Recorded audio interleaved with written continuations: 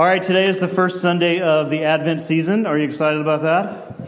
I don't know if you picked up on that from the songs that we sang this morning.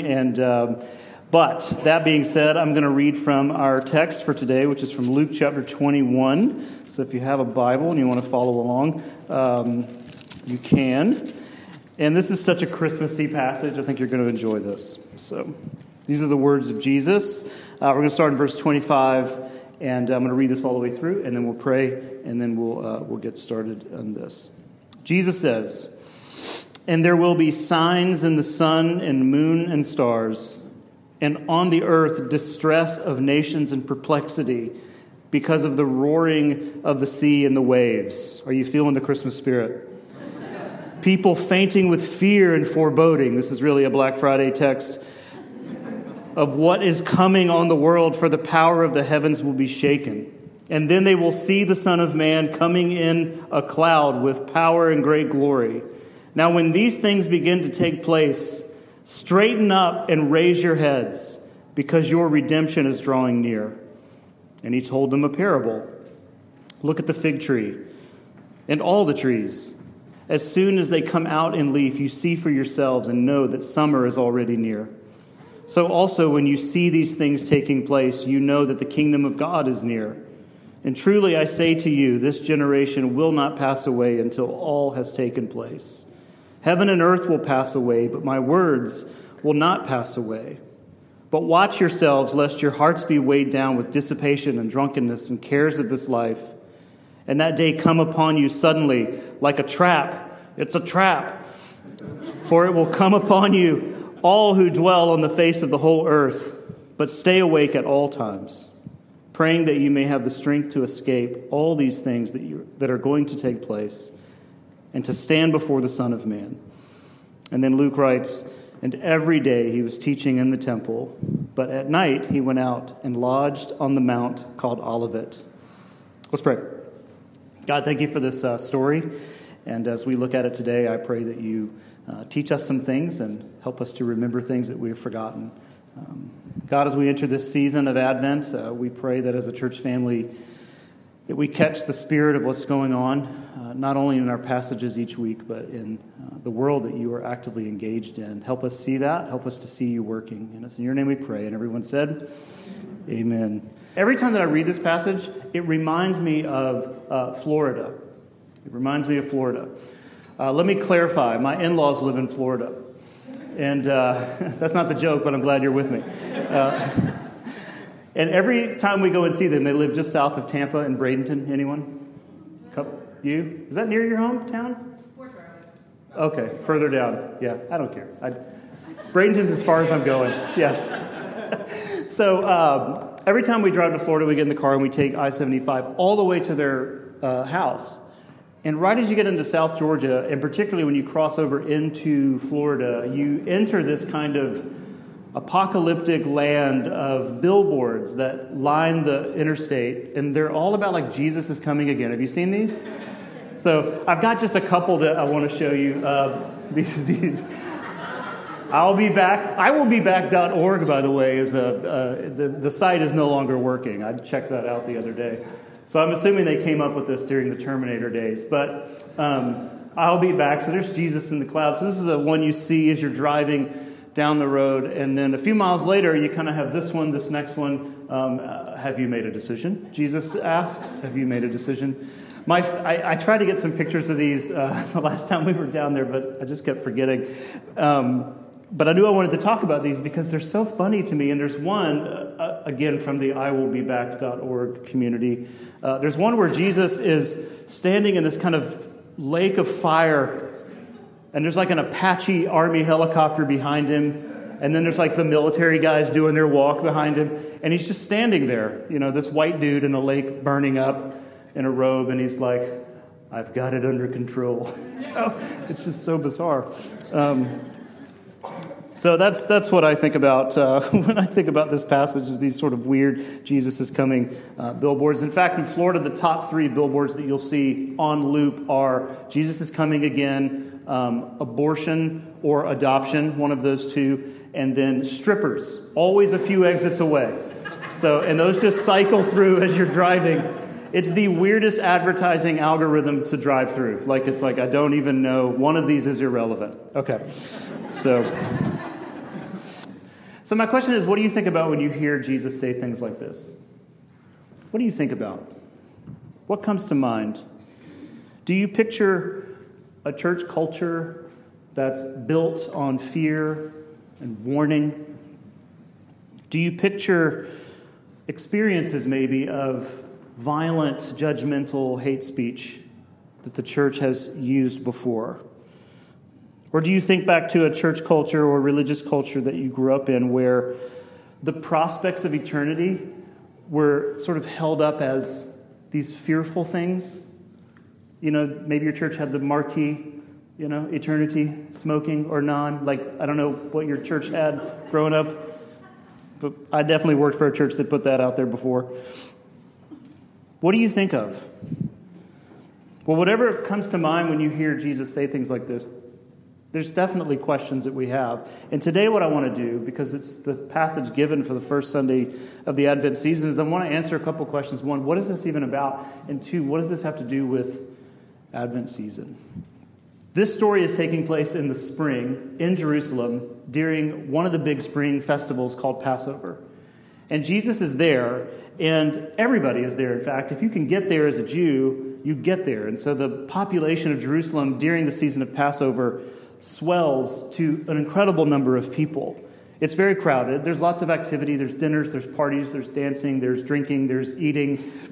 There's also a lot of religious services and so on. And at the center of Passover, and really at the center of this whole event, is the temple.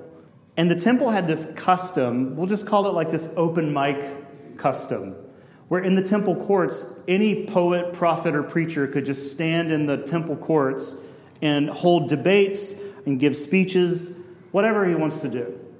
And it was this kind of open mic sort of thing. And because passers-by can just see what's going on and hear what's going on, and because people are interested and because people whatever, it had this street theater kind of feel. And what Luke tells us is that Jesus somehow was holding a multi-day residency in the temple courts every day. And he was playing all the greatest hits. Cosmic signs, global fear, ecological turmoil, the earth is falling apart. His message every day seems to be the same. The world is ending, the end is near, so watch out. Watch out. And he's drawing quite a crowd. But if we look back into the passage just a little bit, we see that Jesus had been telling his listeners that the city of Jerusalem would one day fall. It's a prediction he makes that's quite eerie. It's very specific, that there will come a day in Jerusalem's history when it will be destroyed. And at the time of him giving this speech, it would be less than 40 years from then. Because the Romans did come into the city of Jerusalem in the year 70, and they decimated it. The temple would be no more, and it would change hands, and everything would change for these people. And he had been teaching them about this, but then he kind of sneakily sort of slides into a different teaching where he talks about the end of time. In the first part of the teaching, it's about there's a time that's coming and this is going to happen. But let me talk about the very end of time, this second coming sort of thing. And the language that Jesus uses, symbolic language. But for his listeners at that time, it's very familiar language. All sorts of earlier Jewish writings use similar images in their writings when they talk about God redeeming creation. The book of Daniel specifically, which is where we get the phrase, the Son of Man, that Jesus uses. It's the only place it appears.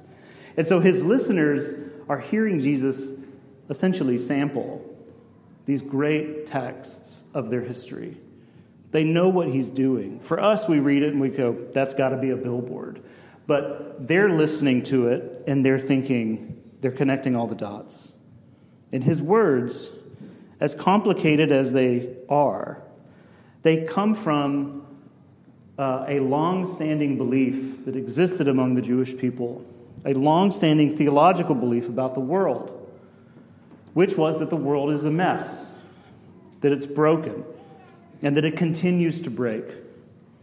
and that we must, in some way, hold fast to the hope that God will one day repair everything.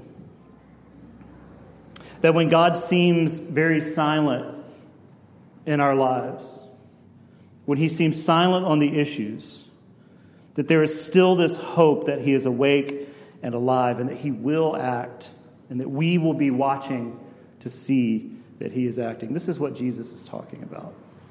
He says something here that all of us understand, and that's that nothing lasts forever. That's hard for us. In a cryptic way, Jesus is holding up this thing and he's saying, you know that all of this is going away. All of it. The city, your way of life, your life. It doesn't last forever. All of it is going away. Merry Christmas, everybody. Now, we know that intellectually, but it's difficult for us to stomach emotionally. Because there are just things that feel immortal to us. There are things that we feel are immortal. Friendships. All of us have stories. I hope I'm not the only one, but all of us have stories of together forever. Friends forever. Have you heard from old so-and-so? No. We're not friends anymore. Or we moved away, or she moved away. Or just something went wrong. We've all had friendships that have dissipated. Partnerships. People you're in love with. It feels immortal. And then they cheat on you. Or they just leave you. Or something happens inside of you and you think, I have to go. Careers. Any amens on this? Like you get a new job, they give you the welcome packet, it feels really good. You're like, this is going to be great. And then you're in this thing for several years or several hours, that would be the worst, and you think, I've made a bad decision. This isn't going to be healthy. Marriages.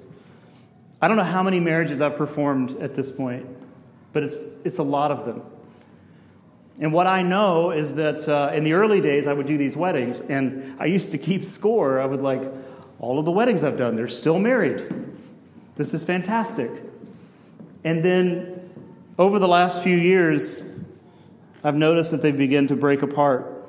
And it's true what they say. Half of them don't last. And it's scary. But on that wedding day, it feels immortal. Some of you understand that. Or just life itself. In our youth, we just feel as though this is just going to keep going forever and ever and ever. And then one day, you recognize that you don't see as good anymore, or your knee hurts all the time, or I'm just walking different now, and I can't keep up, and there's more funerals that you're attending. We know this intellectually, but it's not easy for us to stomach emotionally. And when the things we feel immortal begin to break, we have a reply. We respond. And what Jesus does in this teaching is he points out a couple of ways that we respond when we are coming to grips with things changing and going away and passing away. And the first thing Jesus says is that we tend to respond with panic and with fear.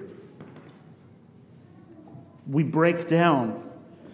It troubles us when things go away.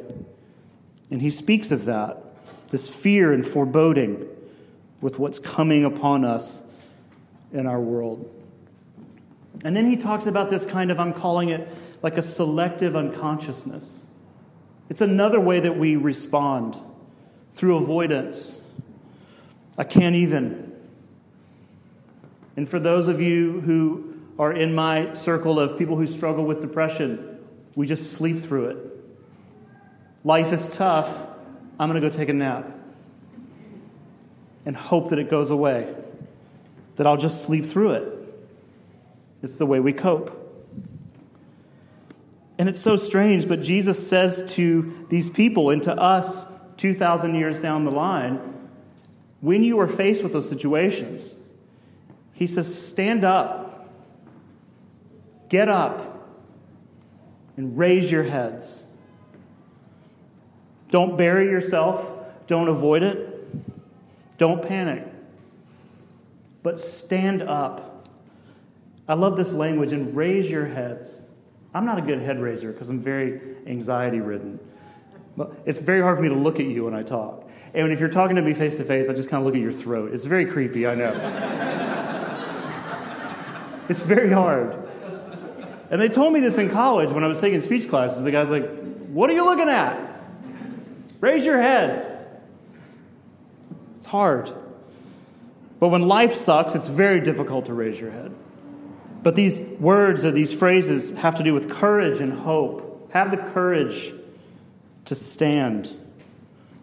And have the hope, enough hope, to keep your head lifted high. And then Jesus tells this strange story about trees. Now, I don't know if Luke just put it in the middle when he's writing this down, or if this is exactly when Jesus said it. I don't know. But whatever it is, it's brilliant in the middle. Because Jesus tells this story about the fig tree and then all the trees. And he just simply says, like, you guys know that the seasons are changing by simply looking at the trees. I mean, like, it's the dumbest parable he's ever told. Sorry, Jesus. But, like, he basically just says, like, I don't know if he's just, like, reaching for something. And he's like, you know, like when the leaves change. And everybody's like, uh-huh. He's like, that's what I'm talking about. Like, you know that the seasons are changing when the leaves are changing. That's it. And then he's like, so also, like if I told that illustration, you'd be like, we're paying for this? Like, and then he says, so also when you see these things taking place, you know that the kingdom of God is near. So this is kind of where it gets profound. I mean, Jesus is like, none of this should be a surprise to you. None of this should be a surprise.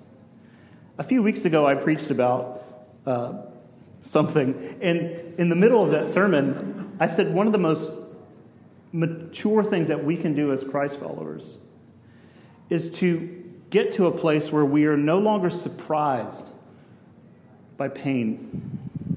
That we are no longer surprised when the world breaks in front of us. When everyone freaks out, we go, what did you expect? What did you expect? That's what Jesus is saying. None of this should be a surprise. But I love what he says here, that heaven and earth will pass away, but my words will not pass away. Again, he's sampling from these Old Testament texts. That the earth itself will give up, but the presence and the words and the engagement of God does not pass away. Jesus is saying when everything feels like it's ending, it's not ending. The endings are not the end. The endings are a sign. The endings are a sign that redemption is near. So let me close with talking about Advent, because we have to. Advent, as you may or may not know, is the very first season of the church year.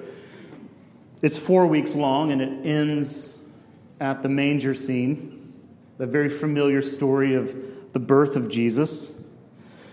And for us, it marks the beginning of another cycle through the life of Jesus. That's how the church calendar works. We begin in Advent, and we know, if we've been doing this for some time, we know that over the next 6 months, we're going to walk through the life and the teachings of Jesus, and it takes us all the way through to his death and his resurrection on Easter Sunday. We know that that's where it's going. We are doing this again and again and again. We're starting over once again. So we know that. But one of the things I love about this season is that Advent is a season of honesty. It doesn't begin with the birth stories of Jesus. It doesn't begin with anything like that. It begins with this sense of honesty about the world in which we live. And again, we're not waiting on the birth of Jesus. That's not going to happen. That's already happened, P.S.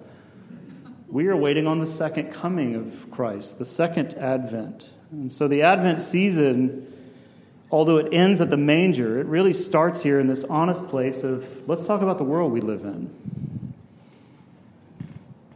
And it's honest about that. That life isn't easy. And that there is real suffering going on. See, the world right now is just racing towards December 25th. That's the way it is. Let me just be a prophet here for a moment, and I don't mean future telling, I just mean truth teller. Christmas, whatever Christmas was, is gone. In society, it's gone. It's over.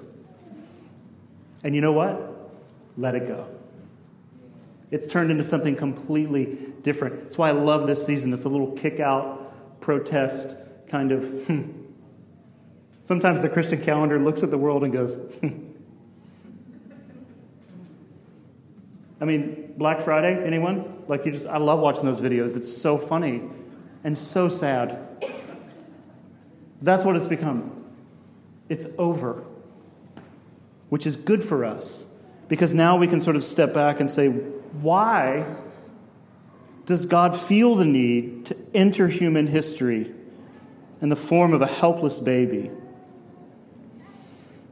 And it starts here with this honesty that perhaps maybe our world needs a Savior. That life isn't going to be easy. And that there's real suffering happening. That there are things and there are people and there are systems and there are institutions that hurt us. That's the honesty of Advent. That we live in a world that presses against us and sometimes it hurts. Sometimes we enter parts of life that we feel we will not get out of. This is what Jesus is imaginatively describing, that we feel stuck, that we cannot escape. But there's this honesty about the weakness also in our faith, and how every single one of us has stood face to face with our own doubts, our own confusions, our own misunderstandings, our own throw the hands in the air moments. Now, some of you in this room are entering the holidays knowing this way better than the rest of us. I'm your pastor. I just know some of these stories. Some of you are entering the season. You know this way better than others. That you're entering the holidays with a loss. There's been a loss. This is the first Christmas without. Or maybe you're in a season right now that you fear that you will not make it out of. Whatever that is, career, relationship, health. Or that in your life things are just changing or ending even. And now's not a good time to sing about joy to the world. You're in no mood to shop or celebrate. If that's what you're dealing with, Advent is a great season because it's honest about those things. And the birth of Christ sits at the very end of Advent, not as a thing that we are actually waiting on, because again, that's already happened, but it's a story that sits there as a reminder and a symbol of God's engagement with the world. And it is a sign of hope for when all of us feel lost. We move towards the manger in a way that we go slowly. And we see at the end of this that the birth of Christ right there in Bethlehem is a symbol of God's engagement and care for us, and it's a sign of hope.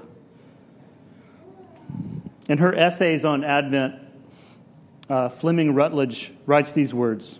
Every year, she says, the Advent to Christmas momentum proclaims the God who breaks his own silence by coming in person. And Jesus closes this teaching with, to stay awake. That's what he says. What do we do with all of this? And Jesus says, just stay awake. I love that part of following Christ is about consciousness. Don't sleep.